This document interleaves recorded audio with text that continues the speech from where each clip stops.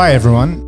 Welcome to the May episode of the Network 5 Emergency Journal Club podcast, the podcast designed to bring exciting emergency research to you. This month we're talking about my personal favourite topic, paediatrics.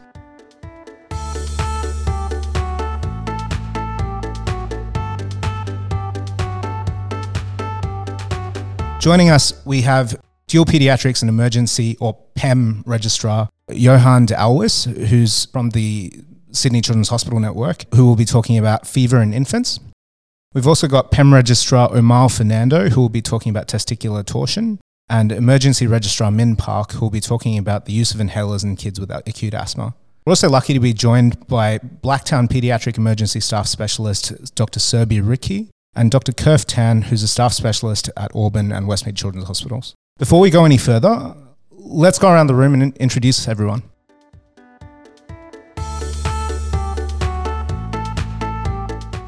Hi everyone, my name's Pramod. I'm back again for another episode. I'm an ED consultant working out at Nepean. Hi, I'm Johan. I'm a PEM trainee currently at the Sydney Children's Hospital Network. Hi, I'm Min. I'm one of the ED registrars at Westmead Hospital. Hi, I'm Serbi. I'm the PEM staff specialist at Blacktown Emergency and VMOing at Campbelltown Emergency. Hi, I'm Caroline. Hi guys, it's Samoda. Hey, it's Kit. Just here for my corner. Hi, it's Amal. I'm one of the PEM trainees, currently at Westmead doing my ED time. And hi, it's Kerf. I'm one of the emergency staff specialists at Auburn, half-time there and half-time at the Children's Hospital Westmead with pediatric interests. And I'm Shreyas, and I'm very excited to be hosting my first episode.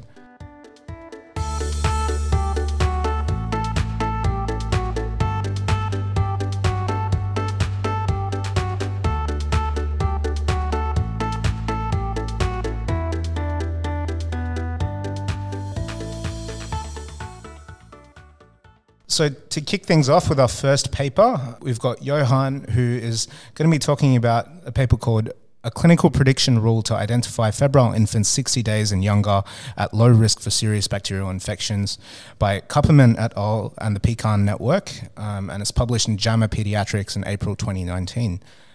Johan, take it away. Thanks, Shreyas. So, initially after I got over my shock that someone actually wanted me to present a paper, I got to thinking, what screams pediatrics more than fever? And one of the scariest things in the little humans is fever in the tiny humans.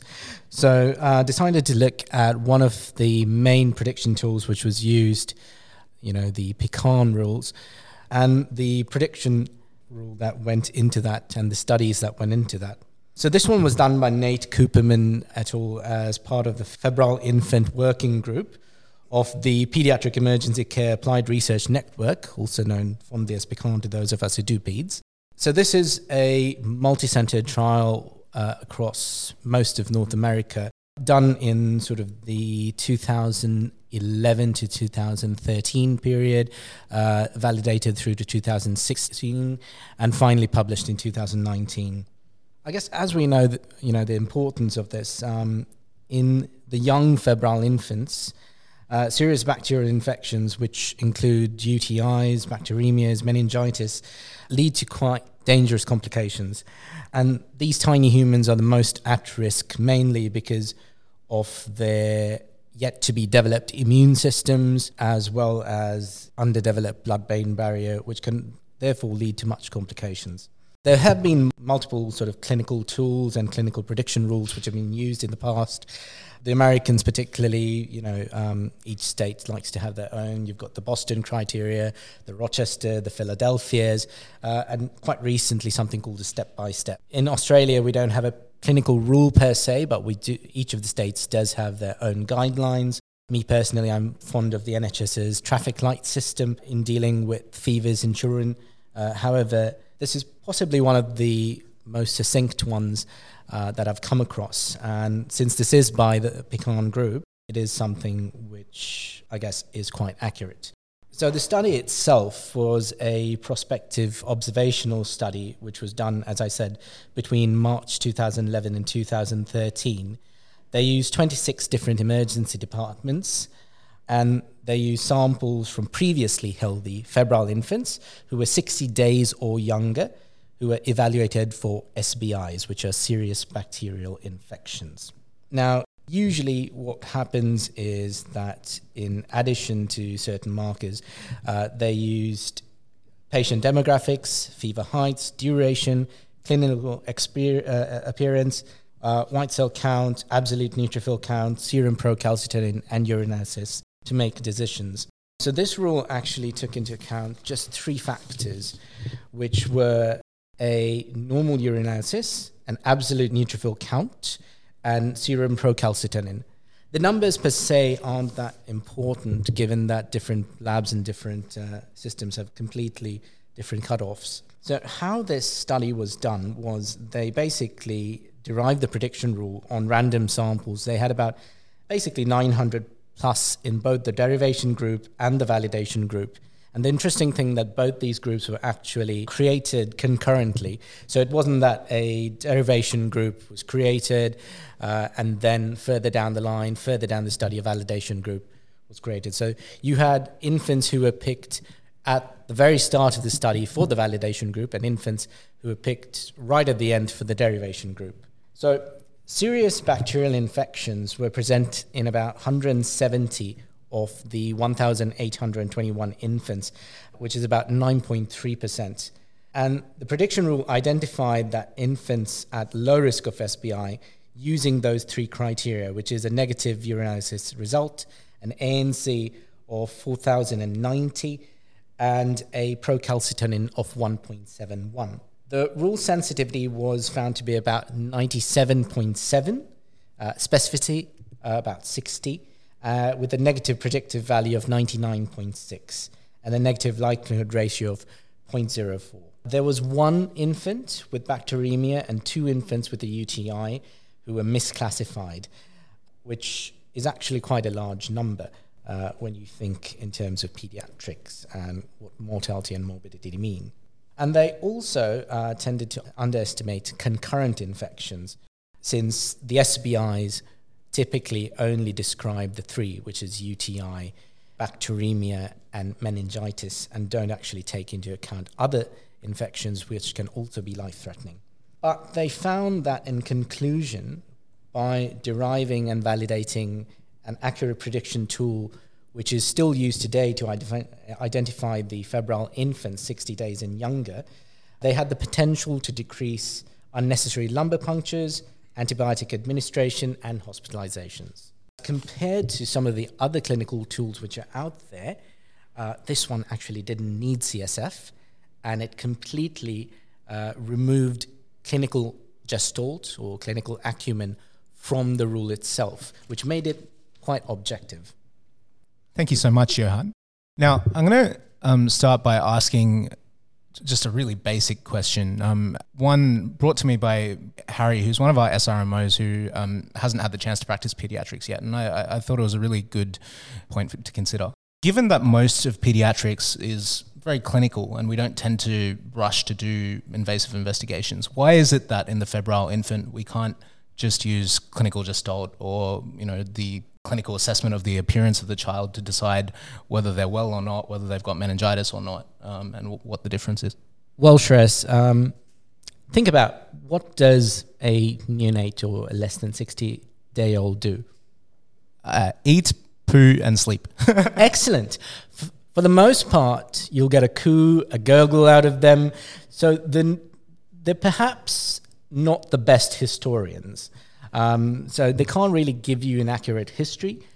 Parents, while they can give you some information, as a parent myself, I can tell you there's a lot of anxiety, there's a lot of being terrified, which goes into that.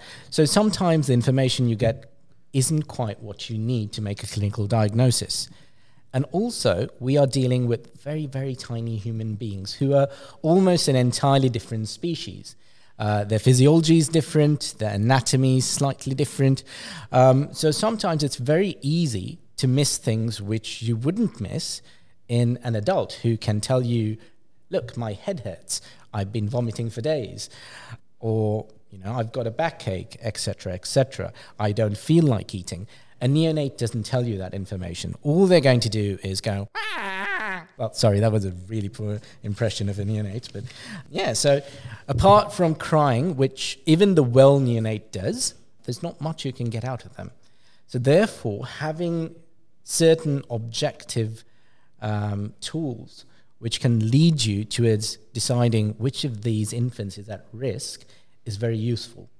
This is not, discounting a clinical examination. There's nothing like a good clinical examination in every facet of pediatrics, because in peds, we don't instantly run to do pan scans on every patient and do blood tests up and down the wazoo. It's all based on clinical acumen, clinical gestalt, and the information the patient and the parent are giving us. But at the same time, particularly in the most vulnerable subset, it is difficult to get these. And we don't want to miss, like I said, and you'd think that one bacteremia missed in, a massive case study doesn't matter, but it does matter to both the parents as well as to the clinicians who see this child. So for us to miss a serious bacterial infection in a tiny human is a very, very devastating thing. So for that reason, we tend to use certain clinical rules, and we tend to go a bit overboard sometimes with neonates in terms of sort of how far we investigate, how far we treat them. But that's all to make sure that we don't miss the one who's really, really sick. Thanks, Johan. That was a beautiful explanation. And I think it's really important for our audience to understand that the concern that we're addressing in this paper is occult serious bacterial infection. So this paper, if mum has brought a flat, lethargic, mottled baby, but their OBS somehow happen to be, within normal flags, that is not the baby that we're applying this paper to. Where this is, by definition, the child that looks well, or the infant that looks well, because the research has just shown that there's really no way to tease out which child is actually well and which child is not. We'll open it up to the floor. Did anyone have any particular thoughts about the methodology of this paper? I thought it was broadly quite a well-conducted study. Yeah, hi, it's Kurf here. So the PCAR network is obviously one of the gold standards for pediatric research. So methodology, I think, will be quite hard to fault in this one. If anything, I'm honestly a little bit taken aback by the amount of statistics and the amount of computing they needed to actually derive that and actually validate that. And really, I don't really think I can fault anything on that. Yeah, I wish I can do a study like that. Yeah, it's kind of incredible the resources that the PCAR network has access to. I think the study was as well done as it possibly could have. There was possibly some inherent limitations in terms of being a convenience sample. Being an initial study, there were relatively low numbers of patients with SBI and with invasive bacterial infection, or IBI, which is essentially bacteremia or meningitis. But yeah, it was overall a really excellent study.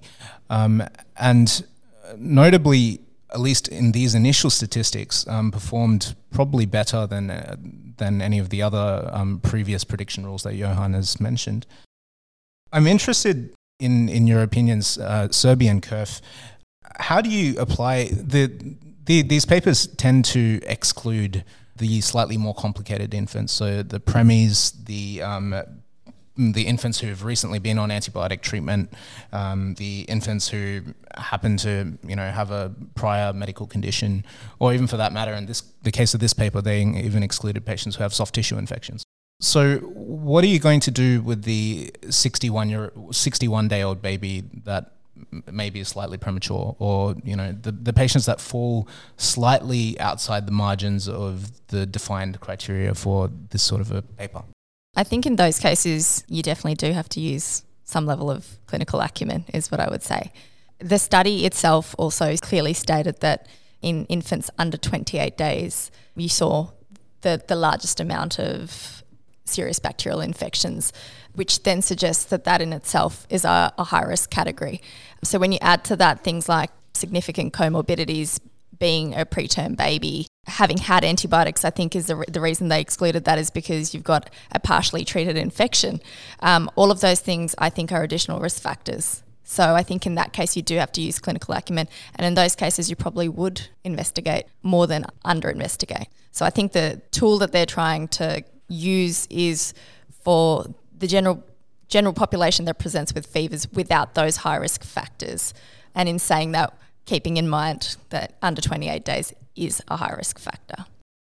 It's challenging. I think even as expert clinician in the field of pediatric emergency medicine, I think I struggle sometimes to actually make certain decisions for children's this age group as well. The more risk factors, obviously, the more cautious you're going to be. And unfortunately, that entails more procedures and investigations to safety net the patient's condition. I think the other thing to think about as well is, don't forget, there's actually, unfortunately, quite a lot of medicine that we do that's not evidence-based. That's because it's really hard to do studies for certain things. In this scenario, I think, like you can see this study, we talk about 0 to 60 days, and then I think the step-by-step was actually talking about 0 to 90 days. And then evidence all basically comes together, but then you realize actually we can only apply certain parts of each study together. So there's a bit of finessing, and that's how I think what I can bring in is at the Children's Hospital Westmead, we do have a febrile infant 0 to 3 month guideline. It's a bit of joint guideline with obviously the general pediatricians there, infectious disease and ED as well. And we've sort of put, I think that was actually based on the step-by-step study back in 2014, then with the validation in 2016. And I myself actually had an email trail with Professor Cooperman actually while we were updating the guideline. Because interestingly, what we found there was our PCT assay was completely different from the one they're using. And actually, we were realizing that I think from this study itself, you actually save probably about 30% of LPs in the target population that we're looking at was the 1 month to 3 month old infants. And then I think across the other studies, other sort of guidelines or scores with the step-by-step, they're looking at potentially about 40%-ish reduction as well. We were only seeing less than 20% reduction. That's where we realized our assay was a bit too sensitive for this, basically. So to sum it up, difficult part of our work is to use the art of medicine, I put it that way, trying to synthesize all the evidence together, and then actually being able to come up with tools like this is amazing to actually try to guide us objectively what to do next. I think you raised some interesting points there, Kerf. I remember seeing your face when you found out that the PCT assay was different. I think I was a registrar at Auburn, and it's just like, I just remember how it's painful and really complicated implementing these international protocols locally. Just for my own mind, and I'd be interested in sort of input from all the pediatrically inclined physicians here, urinalysis versus microscopy culture and sensitivity in this age group, given bladder transit time being so small, also short, urine and the bacteria that is in this urine causing cystitis doesn't have the time to generate nitrites, et cetera, et cetera. So just applying this practically, say if you had an infant that you were working up who, was negative on all these counts, or for example, infants who have bronch, who also have a reasonable incidence of a concomitant urinary tract infection, do you safety net by saying do you send a microscopy off for all of these samples? Just as a clinical practice tip, I think. Certainly anything that's an in-out catheter sample should be sent. And I would say most likely in a child under sort of 60 days, you'd probably send it off to make sure that you weren't missing something. In saying that, I don't think it necessarily, you would always safety net for these children, even if your urine was normal, if they were febrile and unwell looking, or your bloods came back and they were reasonably normal, whether you admit for observation or bring back to an acute review clinic, you would always have a safety net to make sure that you didn't miss out on a clinically significant infection. Clinically, I never use a urinalysis to exclude a UTI. I think even for the classic adult patients, the sensitivity is probably not high enough anyway, probably in the high 80s to low 90s at best. What I do is, like what Serbi said, really, we're going to send off most urines that we do that's quite procedure intensive, meaning if you're going to do a super big tap, you're going to do an in and out catheter, definitely going to send it off because you're definitely not going to put it in the bin. And then the ones that challenging are, what about those with the clean catches? Say you're doing a cannula, then the baby starts weeing in front of you and catch it. The risk obviously is that's going to be contaminated as well. So I think looking at the data at the kids' hospital, Westmead, we actually have maybe up to about 80% of our clean catches are actually contaminated. So it's very, very hard to interpret all that data. How are you going to actually know what to do? Sometimes you rely on the urine so much, the result. You're waiting for the microscopy, and then when it comes back, it's contaminated, and then you frown a little bit because now you've got to do it again sometimes. Yeah, because that was one of the things that I learned when I was training at the Children's Hospital, was the frequency with which microscopies are sent and how much you can rely on just urinalysis in this age group. I tend to get people to err on the side of caution, and in kids under 3 months, when we know that we're not going to get a great sample and we've got a child with high fever that we really want to exclude a UTI on, we really should be sticking to gold standards of urine collection. It was interesting in this paper, the two serious bacterial infections that got missed were actually UTIs that were negative on urinalysis and subsequently positive on the microscopy, whether it was bacteriuria or whether it was an actual infection. I was listening to some discussion in regards to this paper though, and there was an interesting point that a contaminated sample makes it more likely for the urinalysis to be positive, whereas if the urinalysis was negative, perhaps in a certain way that remains reassuring regardless of how the urine was catched. Thoughts? I think that's a reasonable thought if you're talking specifically about contaminated urines. But in terms of the pathophysiology of cystitis, from my understanding at least, I didn't think that bladder transit time was long enough to allow for nitrite formation consistently enough. That was my understanding.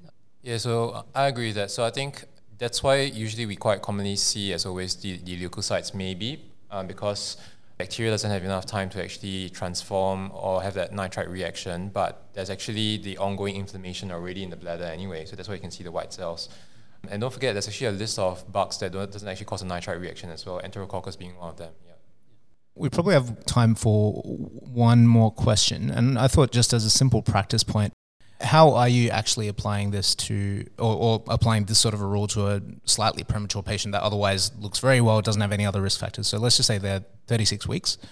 Are you doing it by using 40 weeks as the term cutoff? Are you using it by using 37 weeks as a term cutoff? How do you adjust the age and decide how old they actually are? So it's a very good question. If you ask different people, there'll be differing opinions. And the problem is that it's, like you say, 37 versus 40, that's 3 weeks. That's a big deal, right? Your neonate is at best 4 weeks old, right? Currently, our practice and our guideline is a correction of from 37 weeks onwards, which all makes sense because really your 37 weeks is where they are term as opposed to where they are full term. And then there'll be some people that feel quite strongly about correcting it to 40 weeks, especially from, I guess, the other aspects of pediatrics like your growth and so on and development. Probably most people correct to 40 weeks. I think currently for fever, specifically in the infants, we do 37 weeks at the Children's Hospital Westmead. I guess the other thing that is a challenge in pediatrics is explaining, synthesizing complex literature, which has a great deal of uncertainty, to a very anxious set of parents. So sure, when you're sort of going through this and you're leading towards more and more investigations, that's one way of this rule being used. But the whole point of this is to minimize invasive investigations. How do you translate this literature to, I don't want to say convince, but reassure parents that their children or their child doesn't have a serious infection that requires further investigation or admission to hospital and that they're safe for discharge home based off this rule? And just to supplement that, on the flip side, because I found this challenging when I was at the kids, how do you convince a set of parents that their child who is feeding and gurgling and very happy looking, that they need a lumbar puncture? I'm really glad you chimed in there, Shreyas, because I was going to say the former scenario is far less common. Most parents would love for you to do less investigations on their child, especially when they're a well-looking child. So in my opinion, that tends to be a lot less common, and most of these parents are pretty stressed, so they've come in seeking your opinion about what to do. And if you mention a lumbar puncture, which I usually do pretty early on, you'll see the fear on their face. So usually you don't have to worry too much about having to convince them to not have one. But yes, frequently the problem is when you think that the child looks really well and you think, I'm probably going to get away with not having to do a lumbar puncture, and then you do these tests and you end up with a really high white cell count and a high PCT and a high CRP, and you're like, I'm going to have to go back and have this conversation now. So my general practice is to tell them, your child's come in with a fever. We know that kids under a certain age don't really have as strong an immune response. They might not even show you signs of a fever or being unwell until it's quite late, and therefore there's a bunch of different conditions that we need to exclude. We're going to do this, this, this and this. Part of that means maybe having to do a lumbar puncture. At that point, I explain what the lumbar puncture is and say, I'm not going to jump to doing that. However, if there was things that are concerning already on the history, I'll mention that straight out. But if we think that we have to wait for some of the other investigations to come back, I'd probably preface it by saying we'll wait and see what those show. But if they are pointing towards a more serious infection, then we'd have to consider a lumbar puncture. And I think raising it early always serves you well, because it gives the parent time to think about the procedure, and if they have any questions, then when you come back later, they can ask you those questions and you can go a bit more into depth.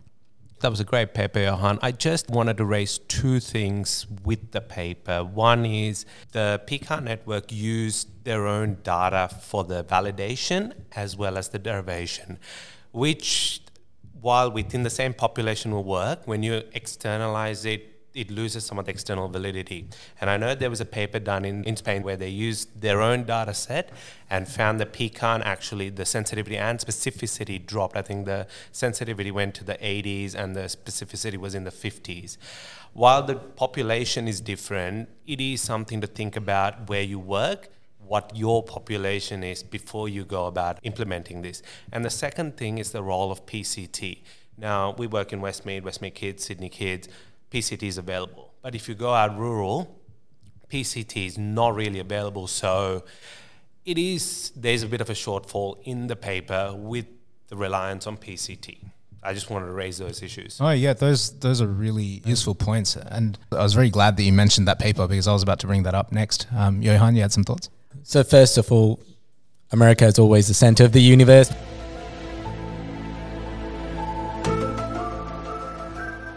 Which is why their data never translates to any other country.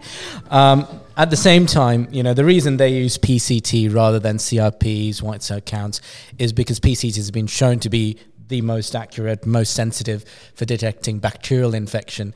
The actual main grouse I had with this paper was that they neglected to look at viral infections. And when we're talking tiny humans, viral infections can wreak havoc. HSV encephalitis is probably one of the most horrible things you will ever see in a neonate. So the fact that this paper didn't really address that was a bit of a shortfall. To answer your question, yes, not every place has PCT. Every place should. Unfortunately, it doesn't. But again, with the little ones, it's always best to err on the side of caution. If you can't apply a rule, don't apply it. Do more rather than less. No pediatrician is ever going to say, no, I'm not going to watch this child for the next 48 hours. This isn't geriatrics. We don't refuse admissions. If we're worried about a child, we watch them, we wait. We may not rush to a lumbar puncture if clinically we feel that it isn't necessary. But at the same time, there's a lot to be said for, the pediatric approach of let's just observe. Let's see where this goes. And it's a very common thing that centers which don't have the facilities that pediatric hospitals have, that they will either admit a patient, bring back a patient to, their ambulatory clinic by whatever acronym they go by the next day so that they can be reviewed. And in pediatrics, we're always a bit paranoid. So our safety netting tends to be quite extreme. So I don't like to say that I scare the parents, but I do put the fear of God in them. And as a parent myself, I can, develop a relationship with them and tell them how terrifying it would be if something were to happen to their child, which means that they will bring their child back at the drop of a hat, which may be something that most emergency physicians would kind of scowl at and go, that's not the right way to do it. But at the same time, it's all about making sure that the children are safe. So it's all about, those safety nets. Do we admit the patient for observation? Do we go ahead with the lumbar puncture anyway? Because, look, they are a very at-risk group. While there are complications of the lumbar puncture, it's actually a lot more common investigation in neonates than it is in any other patient population. And complication rates are fairly low. Or do we, if they're really well, do we bring them back for a review tomorrow?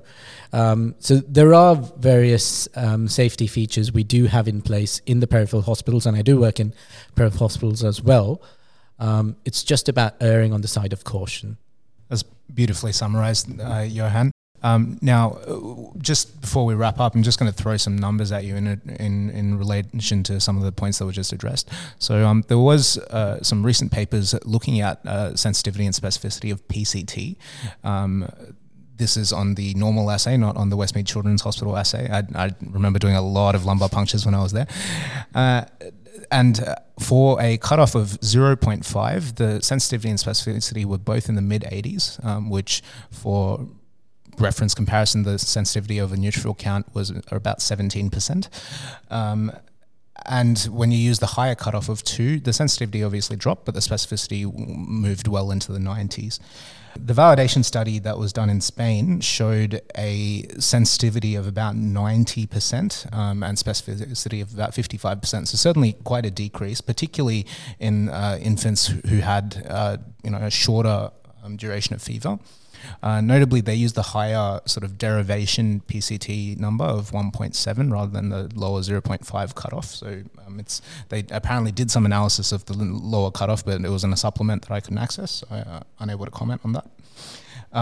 And although that is a drop, it is worth bearing in mind that that's actually not dissimilar to many of the other prediction tools. So Step by Step has sensitivity of around 92% as well, and many of the other sort of criterias have similar numbers. So that's just a little bit for everyone to think on. Just from a beginner's point of view, I understand that lumbar punctures are stressful for parents and maybe not very pleasant for the kid. But if we are really worried about missing that HSV encephalitis or that well-looking kid that does have that serious bacterial infection, why wouldn't we do it on every patient? I guess just to play devil's advocate. Like, I haven't seen many lumbar punctures, so I'm not fully aware of the scheme of complications that do happen. But I was just wondering, why we are reluctant to just not do it on everyone, I guess. I'm also going to play the devil's advocate following that paper where we said that clinical acumen wasn't recorded at all, because that's what I would use. If a baby came in and looked unwell, I don't really care what the CRP or the PCT shows me. I will go based on what the child looks like, and I will do an LP. So I think for all the validation tools that are out there, that's great, but you should also have at the back of your mind, what is a well child and what is an unwell child? So if there is a concern about the way the child looks, then by all means you should go ahead and do a lumbar puncture, even if it's not what the clinical tool is telling you to do. I think that's a lot harder if you have a really well-looking child with completely stable markers. I think according to the current policy that we have on there, if the child was under 28 days and that's corrected gestational age, you would go ahead and do everything anyway. So it's only above sort of 28 days to 3 months, that little area that's a grey zone. And the point of creating these clinical tools was to limit the amount of invasive investigations that we were doing. So in that age group, and again, if it was an unwell-looking child, go ahead and do the lumbar puncture. But if it's a well-looking child who's feeding and all your blood markers and everything else comes back normal, then I probably wouldn't rush to do it. And I wouldn't necessarily, in those cases, you wouldn't rush to treat, but you might still want to keep that child in hospital for observation. So like we said, or like Johan said, always safety net and make the safest plan for that patient. So if you have that niggling thought at the back of your head, I think it's really important to communicate that with the admitting team. The point of all of these rules, I think, is to avoid doing the LP that you don't want to do. You never use this rule to not do an LP when you want to do an LP. So if there's something telling you to do an LP, I think the take home from this paper and from really all of the evidence is do it. And similarly, this paper is unique in including the sub 28-day cohort in potentially being able to avoid lumbar puncture. Every single other piece of research out there in the neonatal period will do a routine lumbar puncture. I think that, and the authors have highlighted this, that you really need to apply the findings with a grain of salt in that very young period. And certainly when you look at the sort of poorer result in the subsequent validation study, you'd have to have a very strong reason not to do a lumbar puncture in the particularly vulnerable cases. Another way to think about your question is, in the well child, how do you convince the parent to say you want to do a lumbar puncture when they look so well? And then the interesting thing is you start seeing all these biases from the family. They say, oh, it's just that one temperature at home. Or was it me repping them too much? Or they look really well, do they really need to do it? So there comes a bit of a struggle. You're like almost like a negotiator there again. That's where you play your role as the patient's advocate. The discussion is never easy, all right? Especially in the unwell one is probably easy, as much as everyone will be quite upset looking at the child being really unwell. But they usually will accept they literally will say, just do what you have to. The well one literally is, can you do less, right? So I think it's about the next part as well is about that commitment bias that we will have after that. So once you make the decision, you're going to push really hard to do the procedure. So let's say you tried twice to do a lumbar puncture on this neonate, okay? And then mom's already there, you get bloody tap. The second time you get a dry tap, all right? No one's happy, you're sweaty, okay? And then how much do I want to continue and do this lumbar puncture, right? Now, for those who don't know, why the lumbar puncture can be quite important, especially for the ones that you're not sure but you're giving some antibiotics, is the lumbar puncture can actually tell you if they got meningitis. You're going to give them 6 weeks or more of antibiotics sometimes, as opposed to 2 days and see you later. Okay, so it's actually really, really important. So you're going to make the decision is a big one. What usually happens in ED is, one, to be fair, it's also a rationalization of resources. It's quite appropriately tedious. It's time that's well spent, but it's tedious to actually talk to the parent and you're going to spend at least 15 minutes talking about lumbar puncture. You haven't even got consent yet after that 15 minutes. Usually you give them a handout, think about it, but guess what? In the septic kit, you actually have to do it within the first hour. All right, trying to achieve everything in the first hour, giving a cannula, getting the urine, getting a swab, getting a lumbar puncture, getting the antibiotics in 1 hour is really challenging, even at where I work in a tertiary pediatric center. All right, so that's gold standard. And then, like, going back to the commitment bias, so you miss that lumbar puncture. What that usually entails is the next day when you hand over to the general pediatrics is they're going to do the lumbar puncture on the ward. So it means that it's not over yet. All right, they will probably have at least another 2 goes before they call it a day at least. All right, so the dominoes will fall when you make the decision. Agree that you probably have to do more when you're not sure about what's going on, but it entails a lot of resource use, and then to what end? To what benefit from the child? You got to think about that as well. It's really, really challenging. I think just for a bit of perspective, understanding the reason why clinical prediction tools exist is also really important. So essentially what they are for, this particular tool aside, because of the complexities with the population that it studies, essentially, the classic example is pediatric head injury and how the clinical prediction tools are inferior to experienced clinician gestalt. Essentially, the way that these tools are developed is it's a multivariate analysis of a large population base of patients, and they're attempting to find out where are the spikes. The patients who had positive outcomes or negative outcomes, however you want to look at it, what were the clinical features when you look back retrospectively that were present in those patients? Now, in the vast majority of cases for senior clinicians and experienced clinicians, those are things that are happening anyway.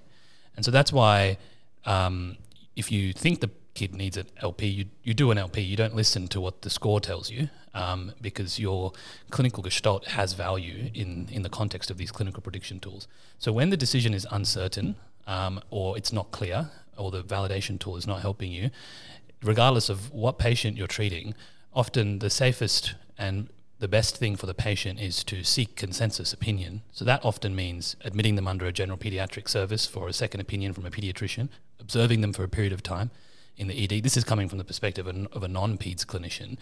If I didn't know and I wasn't sure, I would be asking for help and asking for a second opinion, asking for prospective observation of the child, asking for rapid access follow-up, and safety netting in an appropriate manner using those resources which are available to me, and also acknowledging that the decision is not straightforward and often it's a consensus opinion, right? You know, if you don't want to do the LP or you don't think the LP is necessary, then having a pediatrician come and review the patient and agree with you, or a PEM physician review the patient and agree with you and say, look, I think between the three of us, with the evidence that's available to us and our examination of the patient, this is what we're going to do moving forward. That's the safest way to practice it from a bedside perspective, because I agree some of this information can be really hard to translate. I think I just going to add one more point. So don't forget all these prediction scores or tools are going to be overly sensitive because it's all about saving that one death.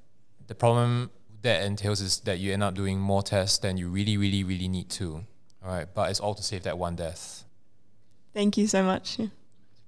Johan, this was a really interesting paper and I'm so glad that you chose it. Can you just give us 3 take-home points to think about, and then we'll move on? First one is, remember that they are the most at-risk population, so do more rather than less. The second point would be safety net. No matter what you do, no matter what investigations tell you, always have a safety net. Make sure your patient's safe, even if everything comes back negative and they fall within all your clinical rules as being a patient who's safe, still safety net. And I'd say for the third part, learn more pediatrics. Thank you so much.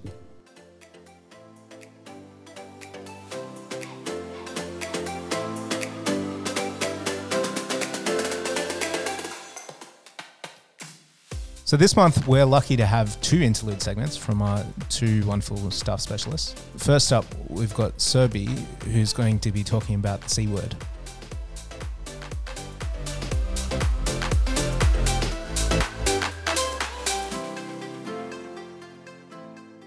I think it's about time we revisited the C word. We use it all the time, but as doctors, do we do it well?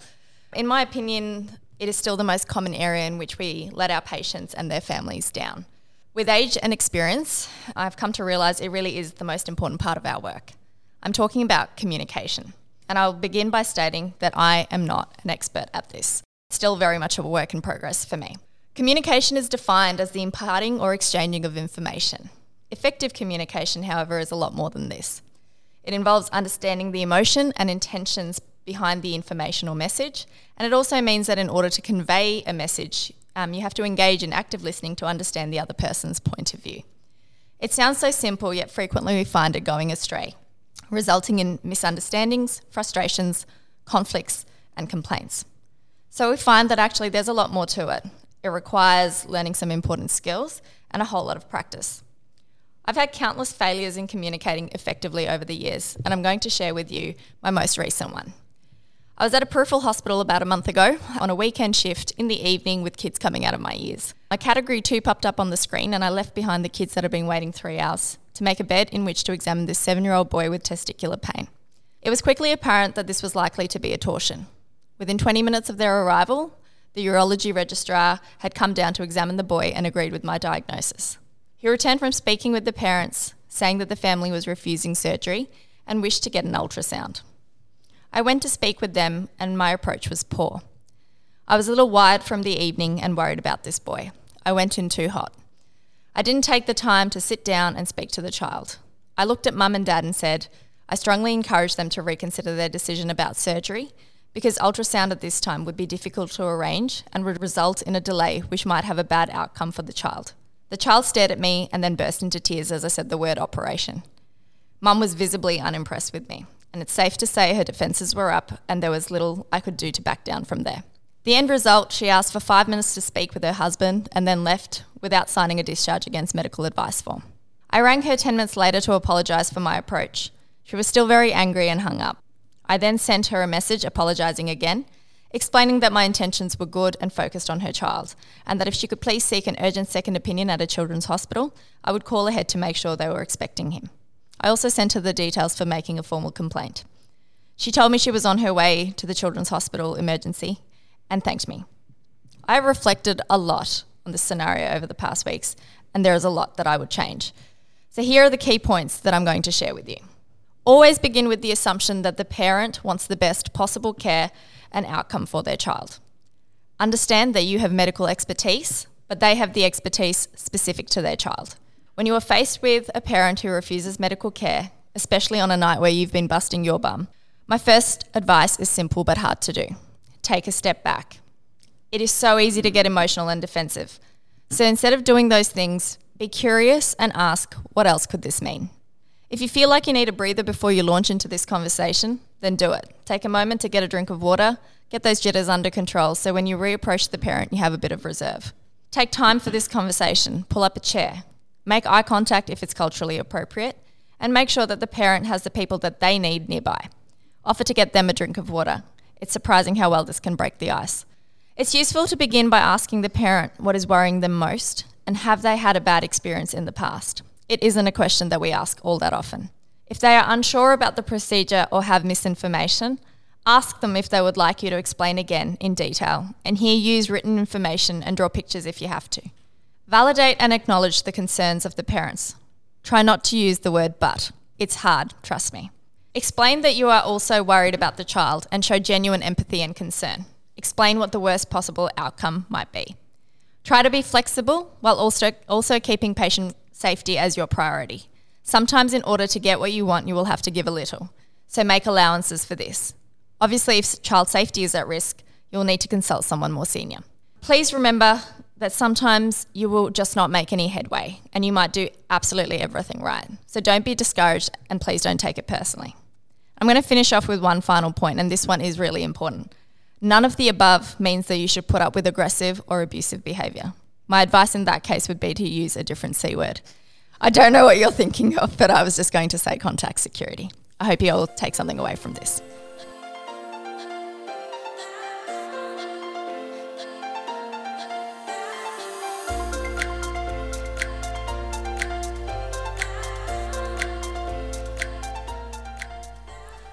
So Serbi's interlude actually leads us beautifully into the next paper, which is Amal talking about testicular torsion. So his paper is validation of the testicular workup for ischemia and suspected torsion, or the TWIST score, in diagnosis of testicular torsion in children with acute scrotum, by Dr. Pan, published in Indian Pediatrics in October 2020. Hey guys, thank you very much for having me. It's a pleasure. So we shall begin with the TWIST score. Before I begin, I just want to let you know what the score entails, and then we'll go through the actual paper.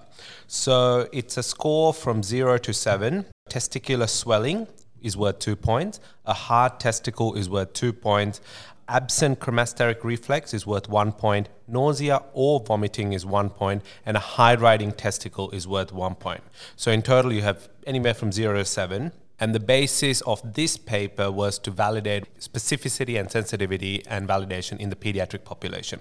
So the population in this paper was males aged 0 to 18 who attended this tertiary referral ED in India with testicular pain or swelling. The exclusion criteria were anyone with trauma, pain that had been longer than 1 week, a history of testicular disease or prior testicular surgery, or a diagnosis of testicular torsion had either been diagnosed from another referral center or had been excluded. They categorized the score as low risk, so 0 to 2, intermediate risk is 3 and 4, and high risk is 5 and 7. They defined testicular loss as a surgical orchidectomy or atrophy of the testicle on ultrasound at 6 months follow-up. And the definition from Doppler or ultrasound was a more than 50% difference in volume compared to the contralateral testicle or the absence of blood flow. So in total, they had 96 males who they entered into the study with a mean age of 10 years. In the torsion group, so they're divided into the torsion and non-torsion group, there were 68 people who had boys who had torsion, and 46% of them were salvaged. So the rest, unfortunately, had a loss of the testicle. Within the torsion group, the mean TWIST score was 5.7, and when you split it into the risks levels, so low risk, there was 0 patients, intermediate risk had 13 patients, and in the high risk had 55. In the non-torsion group, the mean score was 1.46, and in the low risk, 21, intermediate risk 7, and 0 in the high risk. The other thing I just want to talk about is what they also did in the results was they split up all the torsion and non-torsion based on the symptoms. So the individual aspects of the TWIST score, so the swelling, testicle hardness, cremasteric reflex, etc. And of the non-torsion, the 2 that had 0 patients was the high riding testes and the absent cremasteric reflex. So they kind of said they were probably one of the more specific criteria. So that paper was based on an original paper done in 2013 called Development and Initial Validation of a Scoring System to Diagnose Testicular Torsion in Children by Barbosa et al. Thank you so much, Amal. Now, just to start things off, I was interested to see what you thought about the methodology of this paper, because certainly reading through it, there were a few points where I had eyebrows slightly raised. So from my perspective, well, this could be a strength and a weakness, was the clinical examination and the surgery was performed by the same surgeon. So you don't get any bias in any, sense of what is a high riding testicle. Because if you ask different people to clinically assess, some will say, oh, it's actually high riding, it's not, etc. So there is that loss of bias. But in the same token, because it's done by the same person, you don't get that variety and you don't get different opinions.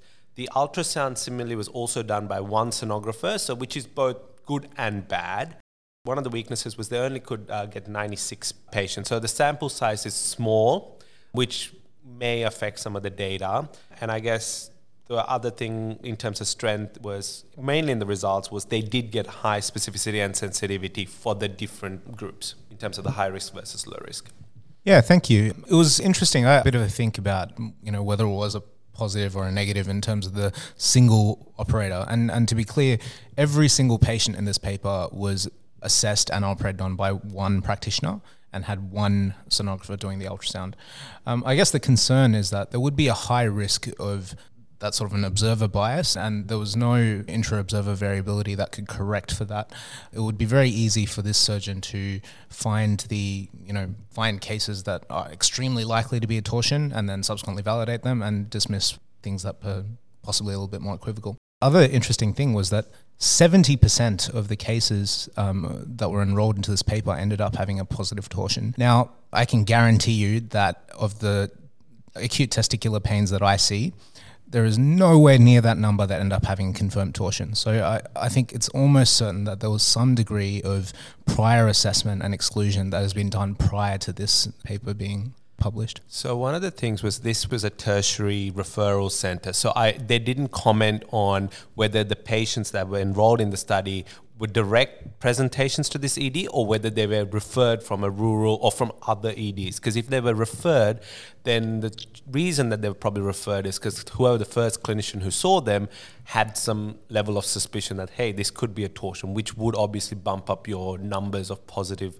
torsion cases. It was something that was a little bit sparse in this paper. The description of methodology was quite limited.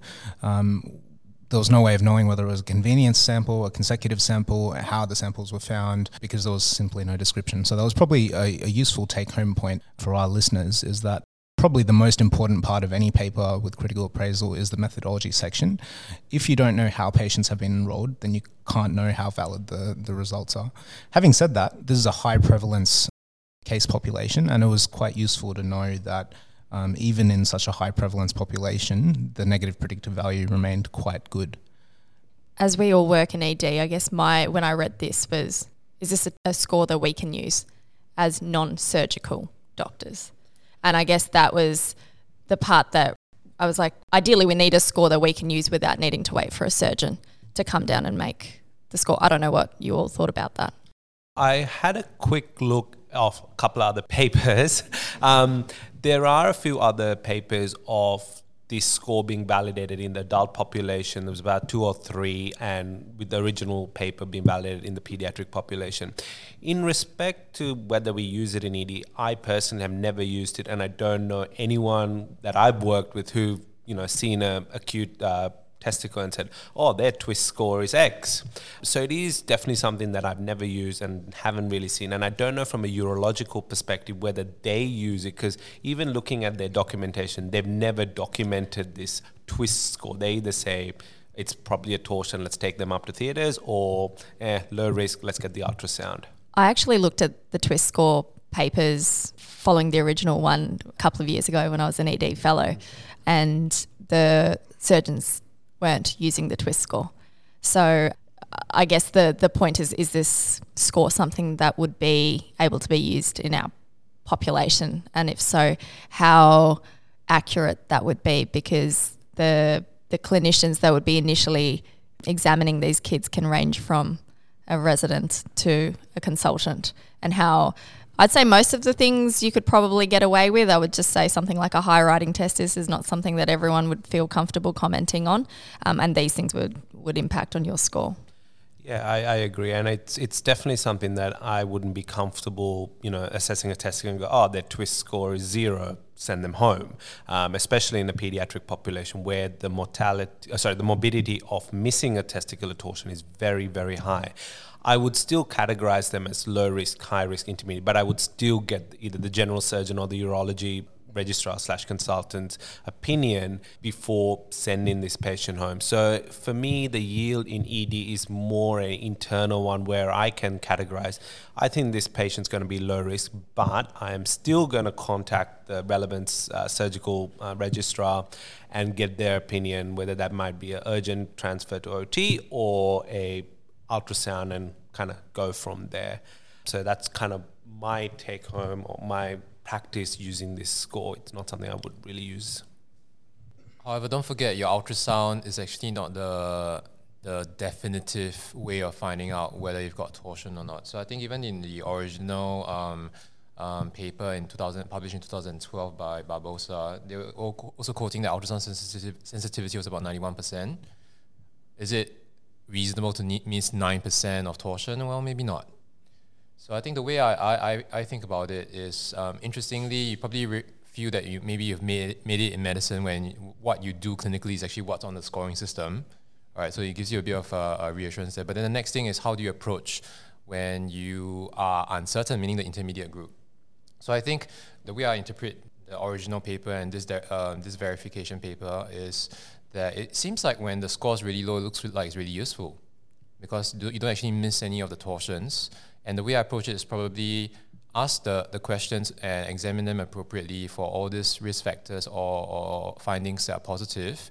And then if it's actually in an intermediate one, probably have a low threshold to actually get the surgical team involved as well. If you're not sure, we'll always refer early and so on. Well, they usually will come down very, very quickly anyway because they know how time critical it is. They obviously get slightly annoyed when you refer something that doesn't need to be referred. And hopefully actually having this low, as in this score system to actually looking at, to pick up the low scoring patients, maybe you can actually avoid the unnecessary referrals as well. And as always, if you're junior staff, if you're not sure, just ask the senior and then we'll have a look together and then we'll make a decision together anyway.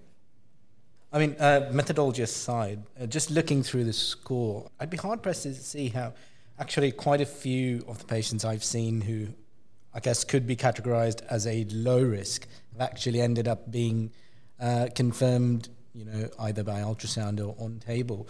Because you've got things like an absent cremasteric reflex for 1 point and high riding testicle for 1 point. And I'd say that either one of those really push me towards this is a diagnosis of testicular torsion. And as someone who's done surgery in the past, either one of those findings is enough for me to go, this is high risk, rather than, putting it in a scoring table.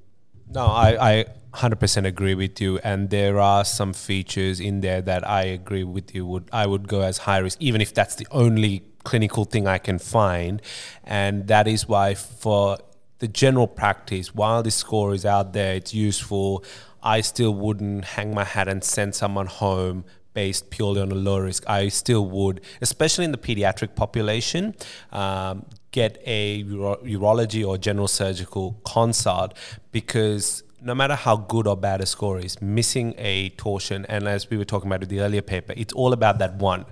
Even if you miss one torsion, there's a significant morbidity to that patient associated with that, which lasts them their whole life. So it is something that you don't take lightly.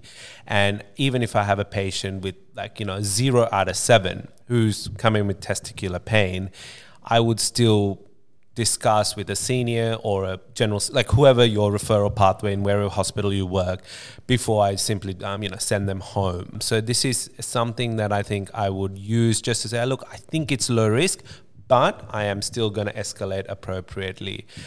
So it probably won't do much in terms of changing my practice about how I look at or treat or examine testicular pains in pediatric population. But the thing that I did like was it did highlight critical signs that we should be looking for: cremasteric reflex, high riding testicle, and then one thing that they didn't have in there was the lie, which is something that we do normally when we examine, look, is it a normal lie or an abnormal lie? But that wasn't part of the score. So again, that's another thing that, I haven't had a chance to look through the actual original paper properly to see why these signs were picked and why something like the lie was missed. So while this is an interesting paper, I still wouldn't change my practice or do anything different than I have been doing based purely on this paper. So I think it's worth just a quick comment on the sort of surrounding evidence for this twist score. I felt a lot better because when Omar brought this up, I'd never heard of it either. And I felt a lot better because, the MRAP gods in January actually covered another paper relating to this issue. And I was very reassured to find that they hadn't heard of this either. Having said that, they astutely commented on the fact that since the original study, there's actually been more than 4 or 5 subsequent validation studies that have actually suggested that it performs quite well. The consistent messages, and unfortunately the cutoffs have been a little bit variable, but the consistent messages is that if someone scores greater than sort of 5 or 6 twist score, 7 being the maximum, the likelihood of testicular torsion is very high. It's a very specific rule.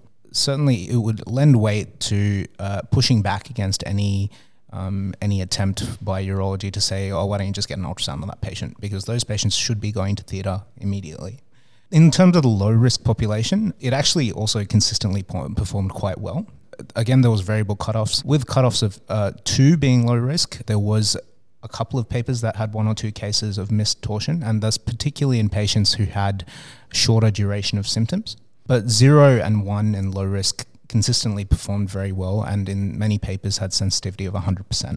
The authors of this study and of the original studies say that you could use this paper to essentially avoid the use of ultrasound in both low and high risk populations. What I would suggest is that you could certainly avoid the ultrasound in the high risk patients, but I would still definitely be getting an ultrasound in the low risk patients in this group. And then perhaps a low risk twist score plus a negative ultrasound would give you sufficient sensitivity to then exclude the patient. Many, at least a couple of the validation studies have been actually done in the emergency department by emergency practitioners rather than urologists. And so that was quite reassuring to me that actually this is something that we could potentially use. Having said that, numbers in every single one of the papers were relatively small. The highest was about 300 odd. So I think that we probably need a large study to be performed in this regard. But there is a reasonable body of evidence there for this. I think, Pramod, you were going to comment a little bit on the individual exam findings. Just my perspective, I didn't really find the score very useful at all. When it's obvious, it's obvious. You look at a kid and you see the testicle and you're like, oh, yeah, it's pretty obvious. I think culture towards the approach to acute testicular pain has changed dramatically, particularly from the urological services, and they're much more open now, at least in my experience, to taking patients up to theatres and exploring them empirically based off clinical findings alone. I've had about 3 or 4 this year that have just gone up to theatres directly with no real issues from that perspective.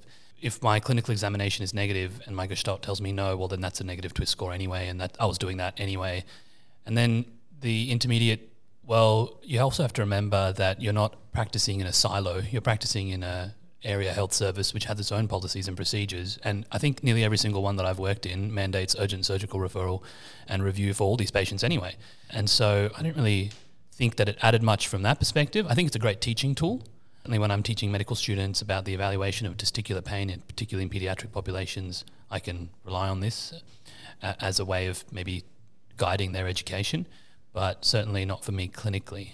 I would agree with you 100%. And that's actually what I was going to chime in and say, that after having spoken to the surgeons that were working at Sydney Kids when I was looking at this score, basically what came back was, well, I think if you think that it's torted or you're not quite sure that it's torted but you know it's not normal, then really instead of wasting time getting ultrasounds or even thinking about them, you should just be referring to surgery.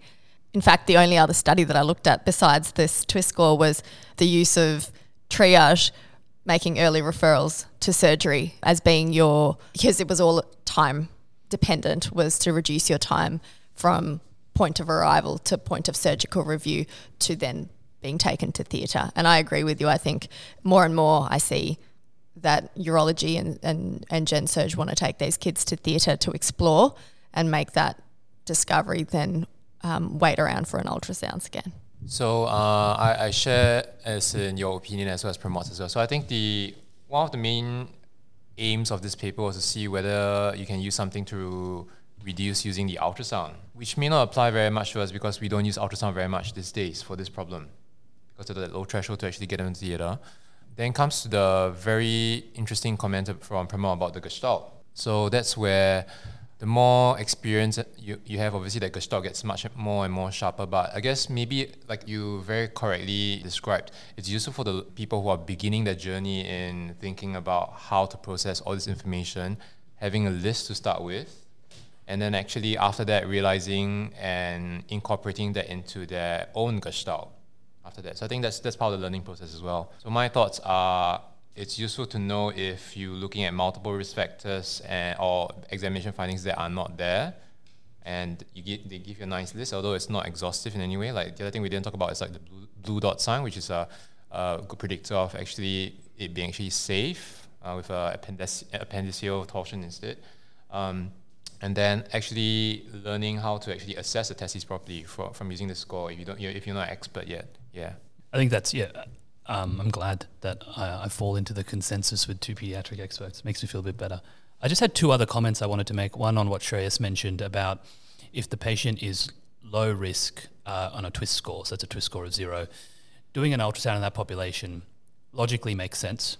But you have to remember, statistically speaking, if your pretest probability is low and then you perform an investigation, so the classic example is your well score is 0 and then you do a D-dimer, you're going to end up with a lot of false positives. And false positives in this particular clinical question is going to lead to a lot of unnecessary interventions. So you need to, and these are not low morbidity interventions. This is like an orchidoplexy, which is, complex operation with its own risks. And so you're going to complicate things even more. So logically it makes sense, like, a negative ultrasound plus a low twist score can be reassuring. But what are you going to do if the twist score is 0, the patient's pain-free, but then the ultrasound shows compromised testicular flow? What does that mean in a patient who's fine and everyone wants to go home, and then you're sort of stuck with this very awkward question? So you just need to be a little bit careful and be aware that you are going to be dancing in that zone where you are going to get false positive results, particularly when the prevalence is low and your pretest probability is low. That's just the stats and you can't escape that. The other thing that I wanted to just very briefly touch on is the sensitivity and specificity of some of these clinical findings. So cremasteric reflex, studies have shown they're about 90% sensitive and specific, but it's important to remember that over 50% of boys over the age of 30 months have an absent reflex bilaterally. Also, the technique of eliciting a cremasteric reflex is not as straightforward as people are often taught. There's pinching the thigh, there's stroking the thigh, there's lots of different ways, each of which lends itself to different clinical situations, so it's not as simple as eliciting a reflex. Transverse lie, which is not in the score, reported sensitivity about 83%, specificity of about 94%, and pretty high negative predictive value. And once again, this high lie thing is only 33 to 55% present in torsion cases. So I don't really know how to interpret that in the context of this score either. In addition to that, you've got the Pren sign, which is the elevation of the testicle to eliminate, to see if that relieves pain, and that might be suggestive of an epididymal orchitis or an inflammatory process rather than an acute torting process. Other important thing to remember is when you're thinking about how these patients clinically present, it's testicular pain, but then they also, the triad that is often quoted is nausea and vomiting as well, and often that gets missed, but nausea and vomiting has really high positive predictive values in the context of testicular pain, so also worthwhile remembering. Once again, not necessarily covered very well in the score. And then also remember the mimics are super common. So just to throw it out there so everyone's aware, like abdominal pain and things, referred pain is very common in young boys, particularly when they're too shy to tell a stranger that their testicle hurts. So it's a part of every routine abdominal examination for me now. Yeah, I think that's a really useful comment and really worth sort of thinking about broadly in terms of testicular torsion as an entity. We have a whole lot of clinical assessment tools like exam tools, ultrasound, etc., which are all quite specific but not very sensitive. And unfortunately, we have to do a mishmash of all of those different specific tools to try and obtain a reasonable sensitivity.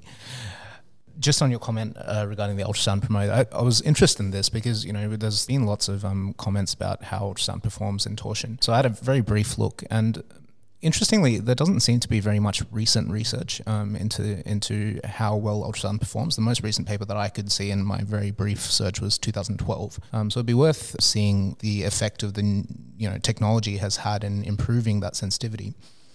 Having said that, ultrasound seems to be a very specific tool. So in the vast majority of cases, if the ultrasound is positive, that tends to mean that there is a testicular torsion. And certainly in the papers that I found where there was a low-risk patient that ended up having a testicular torsion, that was often picked up because they had the ultrasound. The ultrasound maybe showed some flow, maybe was kind of equivocal, but wasn't entirely normal. And so they proceeded to surgical exploration and ended up finding a torsion. So that actually probably sort of lends some sort of utility to the ultrasound in those lower risk populations by sort of picking up on the cases that would otherwise have been missed. I'm interested to sort of get people's opinions. It does sometimes feel like, as with the appendicitis scores or with the PE scores, it's a little bit intuitive. People with more clinical signs of testicular torsion tend to have testicular torsion, and people who don't. And that's probably a fairly simple thing. Having said that, I'm interested to see if you guys think that this might be something that would eventually be used, certainly in terms of the low-risk group, by emergency practitioners without involving urology. When your clinical gestalt matches what the score is telling you, that the score is 0, I don't think there's a torsion, I can get an ultrasound, prove it, and then just let them go home.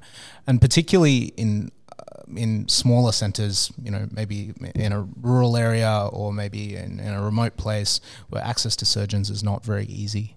I think you'd have to do a pretty large scale study in which you validate this score and have a decent amount of inter-observer bias, but also it'd be good to see this being used by ED physicians and by surgeons, because only then would you be able to comfortably say, yes, I thought this was low, and the surgeons agreed with me every time in that low risk group. So I think my thoughts are, one of the unique interesting points about this score is most scores try to rule in disease or rule out disease. This one's trying to do both. And that's why the difficulty is actually the middle part, the uncertainty of the middle group. So my thoughts are, the utility for something of high consequence is always, picking up something of high consequence is always trying to find something to rule out disease. My thoughts is probably actually maybe even further improving the score of actually having more points as always to improve the sensitivity to try to rule out disease. And I think that will be where the utility is, especially in an area like this where we say, hey, there's a hint of maybe a torsion happening, the surgeons get involved. So if you can safely say, I don't think actually there's any risk factors after looking at all these multiple examination findings I'm looking for, maybe it's actually useful that way. Amazing. Amal, I think we might wrap up. Do you mind just giving us 3 take-home points to reflect on about this paper? Take-home point 1 is this score will lend its utility to give you a bit of a reminder as to what you need to examine when you do go ahead and examine a torsion, especially if you're doing it, early stages of your career. And if you do label something as high or low risk, it will allow you to, in your head, try to build that clinical gestalt of, okay, this is high risk, it's probably going to be torsion, or this is low risk, it's probably not going to be torsion. But at the same token, we're not in a space to use this rule by itself. We still need to get the input of the urologist or general surgeon. So there's still a long way to go before you can start using this to discharge patients, especially in the pediatric population, patients home. The next take-home point is the intermediate group. There's a lot of work that needs to be done, and I think in most centers it's call the surgeon or the urologist, and if there's any concern, just go straight up to theatre. Don't mess around with Dopplers, ultrasounds, because at the end of the day it's a time critical procedure and the viability of the testicle is time based. So instead of wasting time getting Dopplers and so forth, it's safer to take the child up to theatres. So, and then it's just more watch this space. Potentially in the future, as Kev was saying, with more rules, this might be something that make a surge in the next 5, 10, 20 years, or it might just die off. Thank you so much. That was great.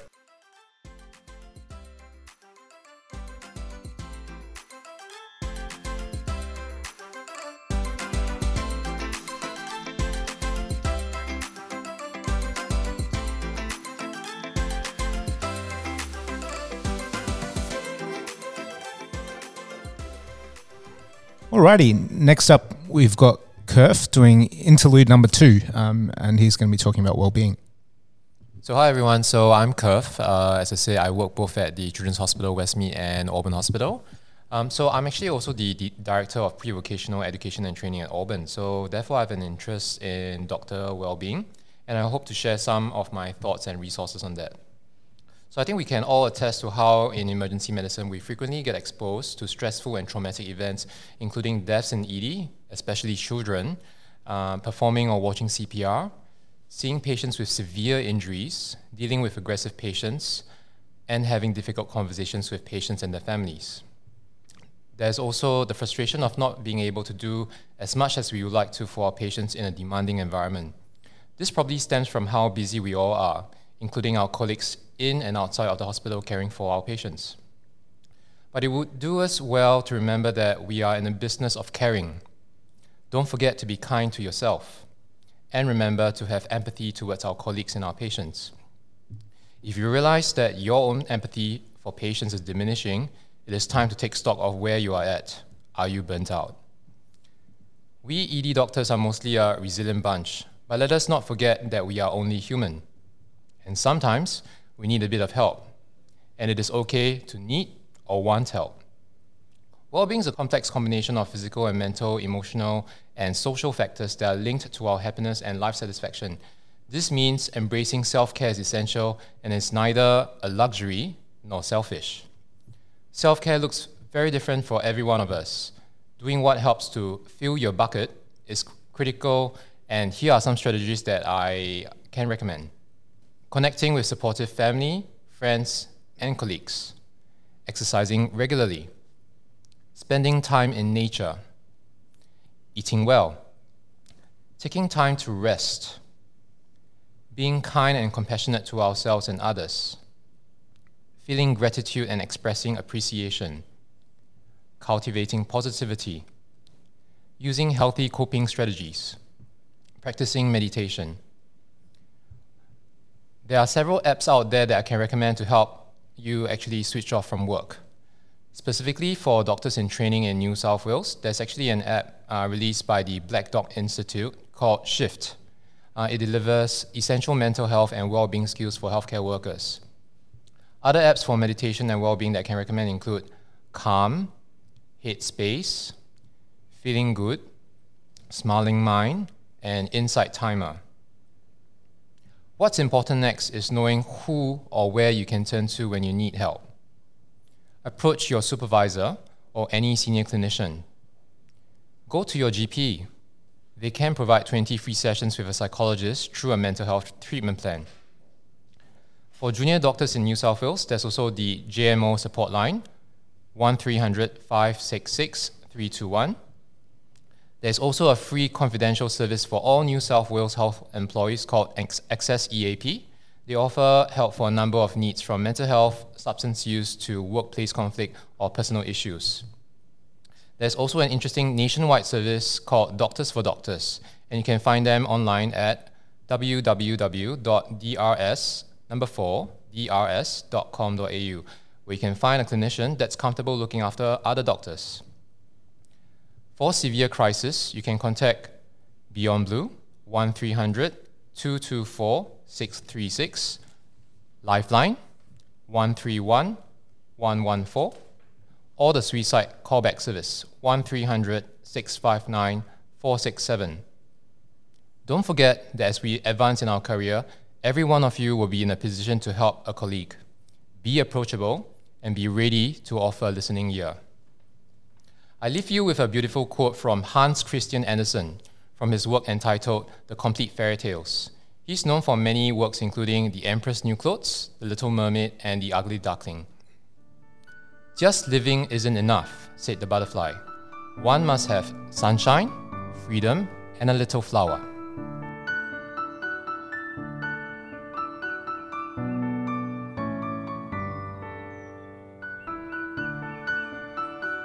Thank you so much, Kerf. And having recently downloaded the Headspace app, I can certainly attest that Andy Puddicombe's voice is one of the most relaxing things that I've ever listened to. We'll include the links that Kerf has just mentioned in our show notes so that anyone who thinks that they might benefit from them can access them.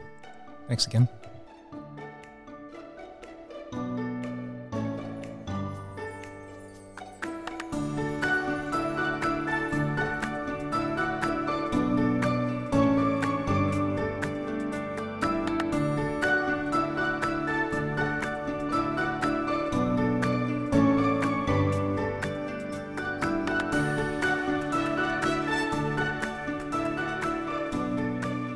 So next up, we've got Min, who will be talking to us about a paper entitled Salbutamol and Ipratropium by Inhaler is superior to nebulizer in children with severe acute asthma exacerbation, randomized clinical trial. It's by Iramain et al., and it's published in Pediatric Pulmonology in January 2019. Thank you for the introduction. So this study involves 103 children between the age of 2 and 14 years who have been categorized to have a severe asthma exacerbations based on pulmonary score that they use in this study. of equal or more than 7. It was a single center study conducted in an emergency department in Paraguay. So there were 2 investigators who were involved in defining children whether they have a severe asthma exacerbations, where they state as 1 ER doctor and 1 ER nurse.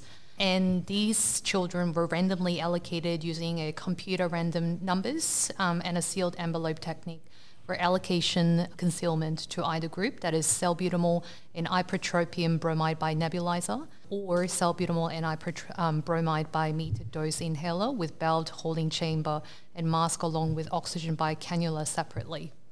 So in the intervention group for the salbutamol and the ipratropium delivered as the MDI, the children were asked to have 8 inhalations for each puff, whereby 2 puffs were delivered at every 10 minutes for 2 hours, and then every 30 minutes for 2 hours, with a separate oxygen nasal prongs with a maintenance of FiO2 of 35 to 40%.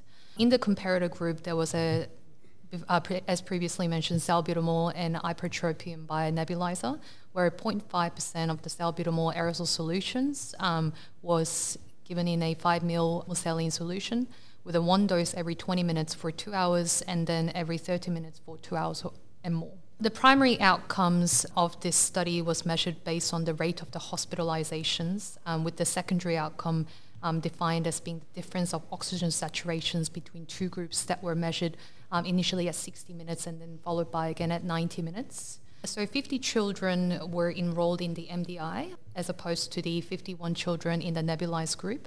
From 60 minutes of treatment until the 4th hour, children in the MDI group had significantly better pulmonary score index than the nebulized group, with a significant lower rate of hospitalization MDI group of a 5.8% in the MDI as opposed to the 27.5% in the nebulized group, with saturation oxygen was also significantly higher from 90 minutes of the treatment until 5th hour in the MDI group as opposed to the nebulized group. Also, higher rate of hospitalizations in the nebulized group of a 14 as opposed to the 3 in the MDI group, with they also indicated in their outcomes of a higher adverse outcome which they defined it as a higher heart rate in the nebulized group as opposed to the MDI group from the 30 minutes of the treatments. Just going through this study, I noticed that there were a couple of things that I wanted to point out. I mean, in terms of the strengths-wise with this study, it was obviously the study design as a randomized control decreases the chances for a selection as well as the observer biases, whereby the investigators were blindly enrolled and evaluated all patients without knowledge of which treatment protocol they would receive. Another strength I noticed was the randomized control in itself by nature enables the causations to the result. In this instance, it is that the MDI group causes less side effects, results in reduced number of hospitalizations and improved pulmonary score and oxygen saturation compared to the nebulized group. And I thought that findings from this study are quite highly applicable in practice, given the current pandemic situation of COVID-19. Weaknesses I noticed was that there was no long-term follow-up. It was unable to know if the 2 interventions made a real clinical difference in patient outcome. And also the other weakness was that there was an absence of a previous comparator data and its use in data analysis, whereby the risk category of the included patients was not really defined based on individual patients' previous severe asthma exacerbations requiring invasive interventions such as NIB or intubation. And also it was a relatively small sample size of 103 in total. So although the findings from this study sound very applicable in clinical practice, but the applicability in a wider population can be questionable. Thanks for that, Min. It was a very interesting paper, and I agree something that we can reflect on in terms of our clinical practice. I'm not going to push you too hard to answer too many questions because I understand that your pediatric experience is limited. But the one thing that I did want to ask you is what you think of this pulmonary score, because that was probably my major gripe with this paper. Do you want to talk us through what a pulmonary score is and what you think about its utility? So with the pulmonary score, I personally have never heard of it either, and I haven't heard of it being used in clinical practice either during my student days as well as with my very short exposure in pediatrics. So I had a quick look as to where they got this pulmonary score from. And there was that validation study published in 2002 in the Academic Emergency Medicine Journal with the title of Validation of the Pulmonary Score, an Asthma Severity Score for Children, the lead author being Smith et al.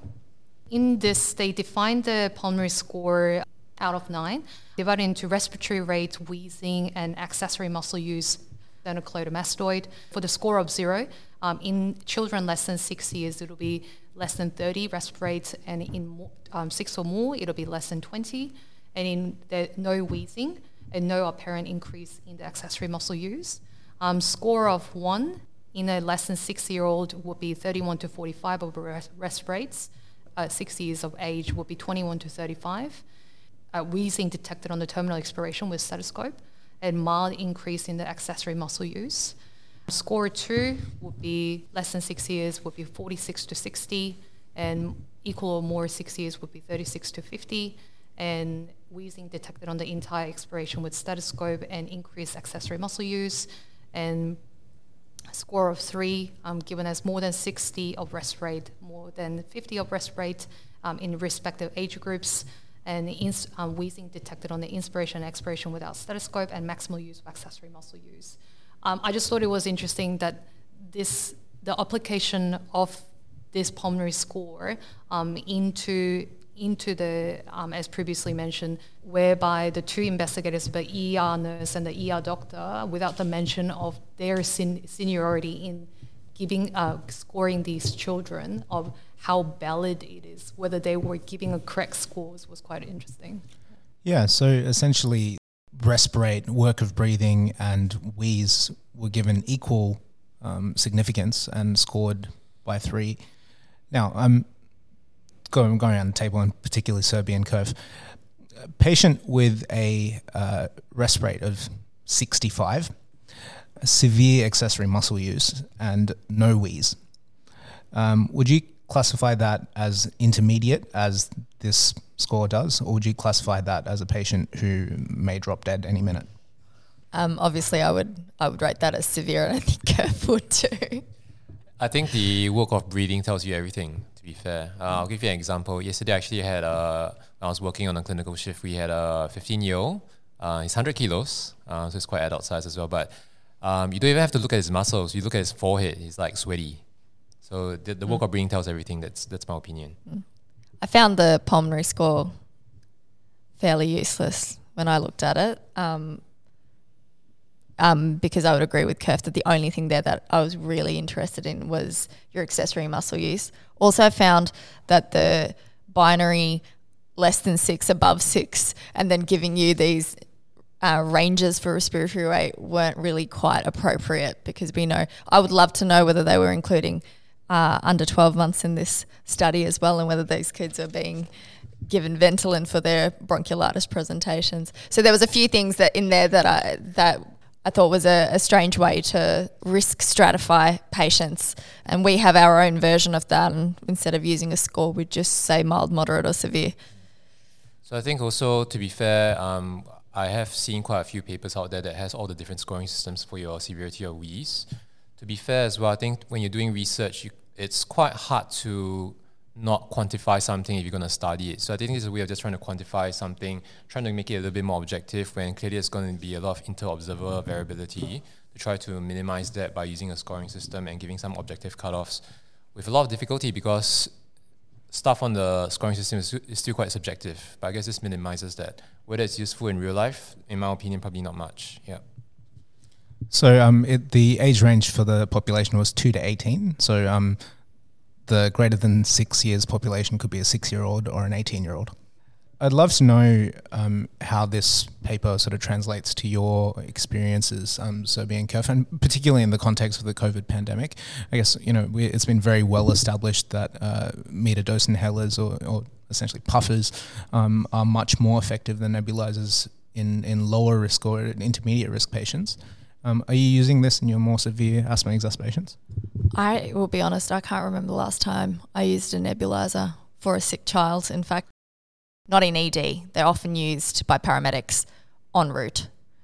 I was actually a lot more interested in the dosing of the salbutamol and Atrovent given to these children and how different that was to what we used here. It looks like, I think from I can't remember in great detail, but it looks like the total amount in the first hour is similar, even though the way they gave it was a little bit different, I think, for the nebulizers. Going back to what Serbi was talking about, when we last used nebulizers, literally yesterday was my first time in a while for this really sick child that ended up in ICU on non-invasive ventilation for their severe asthma, being on continuous nebulizers for 4 hours and still pretty much looks the same, okay, or a little bit better. There's actually, I was looking at the evidence as well. There's actually something maybe a little bit more applicable to our population. There's actually a study done quite a while back. It's like a long while now. I think it's back in about 2000 or so, where it was actually done at Starship Children's Hospital in Auckland. So they're actually also looking at a similar group of the severe asthma group, similar to this paper as well.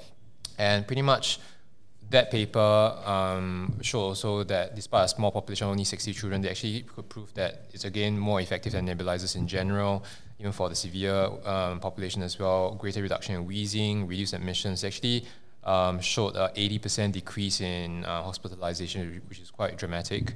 Again, as Min also alluded from this paper as well, similar findings of decreased rates of side effects like tremors and hyperactivity. I think what was interesting about the Starship paper was actually they talked about money as well. So you actually easily save 400 New Zealand dollars per patient if you don't use nebulizer and use an MDI instead. I think the other usefulness of using MDIs is patient education as well. Yeah, definitely. So obviously that's where as they start the journey in your ED, maybe they're presenting for the first time ever, or they are frequent presenters anyway. A lot of them still need a lot of education to make sure that they're doing the right thing. Unfortunately, it's not uncommon. We see people or patients coming in with using their PAFAs too often. So we always talk about the 3-hour mark. Please don't use it more often than that. And usually that's actually a predictor of how they're actually poorly controlled, usually in the community as well. So if we remember our primary sort of pharmacology, the MDI formulation actually has smaller particle size, hence another reason it goes down further into sort of the terminal bronchioles as opposed to the nebulizers, which are larger particles. But that said, we'd also think about the logistics of it, particularly in this study where they sort of gave that 2 puff every 10 minutes. You know, that's going to be another dedicated person in a child who's reasonably unwell. It's another person on top of a small child, reducing the amount of room you have to sort of get another person in to do other stuff. And it's also, for any of those of you who are asthmatics, it's not pleasant having someone jam a mask with an MDI on your face when you're struggling to breathe sometimes. So sometimes it's actually more comfortable for the child as well. And perhaps, if these instances are very sort of sedate, happy children who are getting nebulized MDIs or were used to it, that may make a difference. But sometimes the entire, logistics of applying this sort of protocol where you've got that 10-minutely MDI, they haven't really said whether it's via a mask or a mouthpiece, but administering that might be a bit problematic in the entire setting. Which is another reason, more than anything else, that we tend to use nebulizers. Yeah, it was interesting that you raised that point because that was about to be my question. I mean, I haven't used nebulizers much in the last 12 months. Probably even before that, I can't remember. Especially in the kids' hospital, we barely ever use it. The first thing I realised was how much I rely on experienced and skilled nursing staff in order to do this, because you just kind of write it and then walk away. I don't think I've been the person who's ever manually administered an MDI in a resus situation. So my question is, when you have the hypoxically agitated, unhappy child in a crowded, noisy resus room, both of which often go hand in hand, how do you, so the techniques that I've used is, getting parents to be involved, but do you have any other techniques that you would use because we know that it's so much more effective and will potentially change the clinical course so much more significantly. What do you do? To be honest as well, I find it really challenging. Step one, interestingly, part of preparation of this podcast, when I'm reading through a few things, I never knew actually that if the child is distressed and crying, the efficacy actually goes down. I used to think, oh, they take a deep breath, they're crying, they're taking everything down to the lungs. It's actually wrong, which is interesting because, to be honest, more than half the time when you give it to the child, they'll be crying, especially for the really young ones. So trying to get them calm, again, you're right, to try to get the parents involved, get someone they're comfortable with, the usual distraction techniques if it's age appropriate for them. Let them watch whatever, like Peppa Pig or whatever that they like. Their YouTube video of choice. Bluey. Yeah, Bluey, yes, YouTube video of choice. And then some centers, obviously the tertiary pediatric centers, you have the luxury of having a child life therapist as well. And that's all you got. The very unlikely one that you have to do is give some sedation. Would you? I would if it's a very difficult one because step one, if they're not severe or life-threatening, you wouldn't give it, right? But then everyone's, including myself, will be very hesitant to give it in the severely unwell one as well because you want to stop that respiratory drive. Are you going to give some ketamine, right? That would be the classic one. Are you going to give some clonidine, the stuff that doesn't really cause any severe respiratory depression? Challenging scenario. So going back to the interesting part of your question about the hypoxia, that's actually one of the reasons that I would give a nebulizer because you give the oxygen constantly as well. Okay, and the other times where I think the nebulizer will actually help are if you are struggling to just give that 3 lots of salbutamol in that 1 hour, right? This actually gives a continuous stream over the next 1 hour as well. The other one is if the child is in respiratory distress, all this passive administration can help as well, rather than actually forcing it on their face. It may actually be comfortable for them. So I honestly still struggle at making that decision, with preference still of trying to use the usual techniques to calm them down, failing which maybe if they're actually getting worse, I'll think about the nebulizer quite early. And I think to answer Shreyas' question about the specifics in COVID times, again, another challenge. The big one's usually about space, where you're going to do the nebulizer when you have an undifferentiated COVID status for a patient. The gold standard is a negative pressure room. We don't expect every ED to have that, especially the further out you go from the tertiary center. And then the next thing is about the usual diligence with your hand hygiene, PPE, and also making sure that the staff are trained properly as well with that. So don't forget the usual space, staff, have you got the right equipment for all that as well? The other question that I had was, so, I mean, in general, pediatricians are kinder than respiratory physicians in demanding MDIs for severely unwell patients. I find that I have this conversation a lot with adult patients as well, with the respiratory physicians when I'm admitting them. But the other conversation that I struggle with is the cognitive dissonance that parents sometimes have when they're like, oh, but the nebulizer is so much better, it's noisier, and more things come out of the mask, and therefore it must be a more efficacious treatment.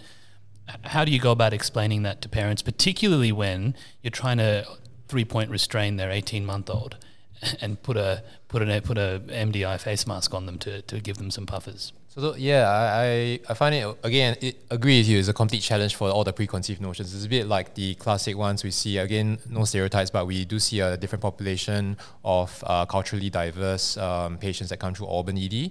And quite a lot of them, whether you're talking about the usual stereotypical Chinese or foreigners as well, they'll say, oh, I want a drip. Then you ask them, oh, why do you want a drip? Oh, it makes me better.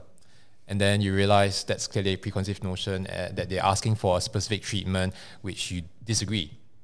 So again, it's always about addressing the actual demands or concerns of the parent or patient directly, having a discussion about what works and what doesn't work, what I think, what you think, and try to come together to make a consensus. Very rarely you have to negotiate and maybe even back down so much just to advocate for the patient to get some treatment.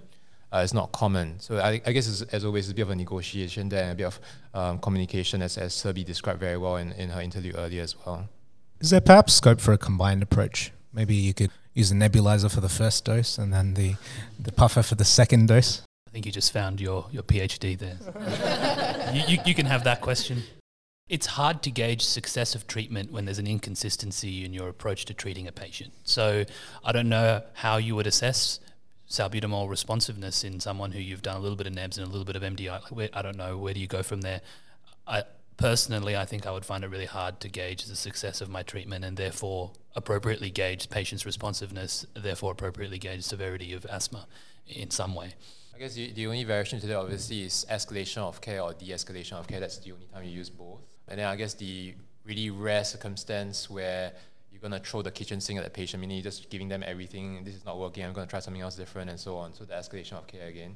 And sometimes that's all you can do, because as always with any patient that has a rare severity, meaning on top of the usual stock standard, they're highly unwell, where it gets rarer and rarer, obviously the evidence to guide you gets less and less. And bear in mind, obviously, everything you do has consequences as well, so you got to weigh all the risk benefits as always. And certainly with that, it's worth bearing in mind that this paper, as with the abundance of research, categorized severe patients, excluded life-threatening patients. Anytime a patient, you're really concerned that they're in extremis, drowsy, altered, or in really severe distress, you just do whatever you can to get some Ventolin in.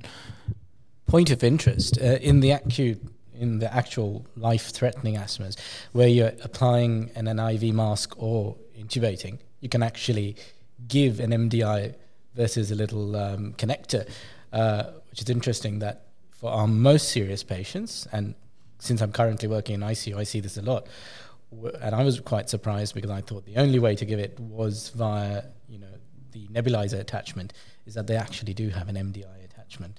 So that is something that perhaps in emergencies we don't see this as much. Even with the severe ones, we always tend to nebulize. We could perhaps think of something like that. I think something, just a very small point for those who don't know, that there's actually a change in the MDIs here in Western Sydney stock as well. So some of the salbutamol now actually has a counter. I don't know whether you guys have seen it. That actually doesn't fit quite a lot of the adapters for the ventilation circuit. So just be really careful that you actually have some other, the usual ones stocked up as well. Amazing. Really good discussion. Min, to wrap up, do you want to give us your 3 take-home points for the paper? As someone who has relatively limited pediatric experience, just reading of this paper just reminded me of the importance of reassessment of patients once you give treatment, and bear in mind that there may be a variability in the way you approach patients and how you treat them to basically meet their individual needs. And application and referral to the local guidelines, because based on where you work, the population characteristics of the population might be different. So you should always refer to the local guidelines, and also, from my perspective, read more about pediatrics. Thank you so much.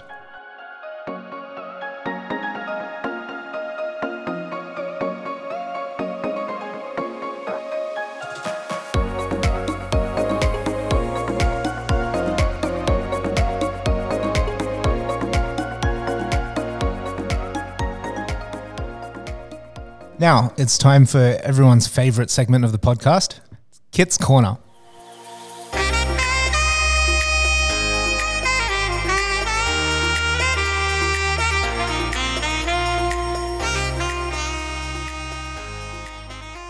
Thank you, Shreyas.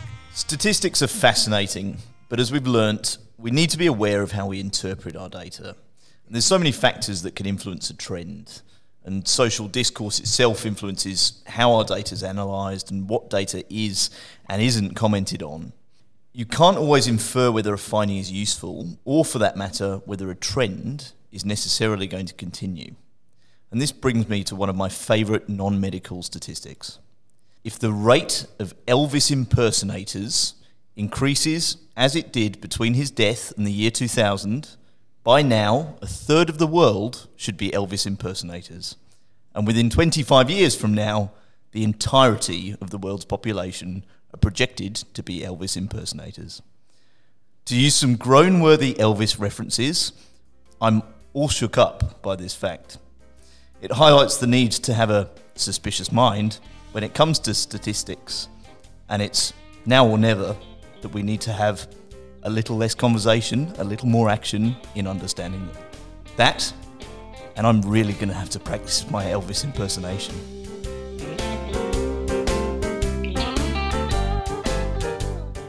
I'm dead, Kit.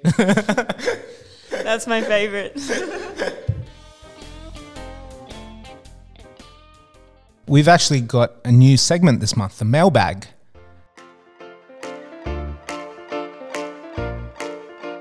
So Moda, after 4 months of hoping, someone has finally emailed us. Thanks, Shreyas. Yes, we were very excited to receive our very first email in our mailbag last month. It was from one of our BPT colleagues here at Westmead Hospital, Dr. Slav Nikolic. Slav wants to send his warm wishes to the Journal Club team, so thank you so much, Slav. We also received a very thoughtful email from Dr. Nasim Efrani, one of our Westmead ED ATs. The response was regarding the last episode on women in medicine. She also brought up quite an important point for us to kind of discuss on this podcast, and that was that, whilst having a chat about what we see on the floor is important, she did encourage us to make sure that that is consistently backed up with some sort of evidence, which is a really important point, and we thank her for bringing that to our attention. I think, obviously, we all want to be able to bring our own experiences to the table, but I think, going forward, we will also make sure that we keep in mind how that reflects in the literature as well. And to that point, so in our last episode, for those who perhaps haven't listened to that one, we did talk about females having more atypical presentations of chest pain, and did kind of mention that we hadn't really seen any STEMI presentations in females that appeared to be that typical grey, ashen, severe central heavy chest pain kind of presentation. And she mentioned that she had actually seen some presentations like that in the female population. So that kind of prompted us to look further into the research to see what else we could find in terms of the way females typically present with STEMI. So we found one systematic review, which is titled Sex Differences in Symptom Presentation in Acute Coronary Syndromes. And this systematic review did compare men and women with ACS and did find that females had higher odds of presenting with pain between the shoulder blades, nausea or vomiting, and shortness of breath rather than chest pain. But they did also mention that both sexes most often presented with chest pain. So whilst females are more likely to present atypically, it's also very important for us to keep in mind, as Nasim mentions in her response, that we do still see females that come in with STEMIs with our typical symptoms, so we also need to keep that in mind. And one other interesting observational paper called Gender Differences in Symptom Presentation of ST Elevation Myocardial Infarction, so one that actually looked specifically at STEMI, also did suggest that female gender was the strongest independent predictor of non-chest pain presentation, but again also addressed the importance to remember that they still can present typically. So thank you, Nasim, for your email. It's really exciting to be able to actually engage in a conversation outside of just the Journal Club team and kind of go looking for further information, and we'll definitely post those articles in our show notes for anyone else who's interested to read into it further as well. Thanks for having a further look in. And, just goes to encourage anyone who wants to get in touch with us, please continue to do so with your comments and feedback. We're really keen to, address any queries that you might have, and always happy to have a further look into the literature to see if we can answer your questions.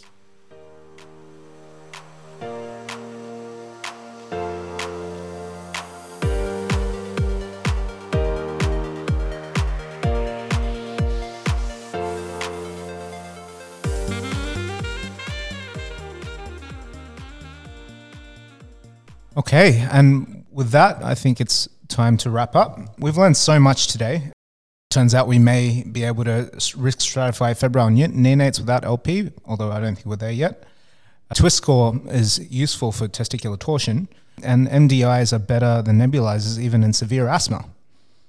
Massive thank you to all of our guest speakers, Johan, Omar, Min, and also our guest staff specialists, Serbi and Kerf. And also, just to add to that, I really want to say a massive thank you to our team. Every one of you guys has brought such incredible enthusiasm, skill, perspective, and I can certainly attest insane hard work into making this happen every month. And I'm so proud of all of you and all of us for having gone as far as we have in a relatively short space of time. As always, all of the links to today's papers will be in the show notes, and we really want to hear from you. Please, any comments, questions, feedback, please email us. We're on westmeadedjournalclub@gmail.com. We're now officially open access on the HEDI website, and so anyone who is listening to this who is keen to contribute, please feel free to contact us and we can organise for you to come on as a guest. Thank you so much for listening, and we look forward to being in your ears again next month when we'll be learning the ins and outs of pre-hospital medicine.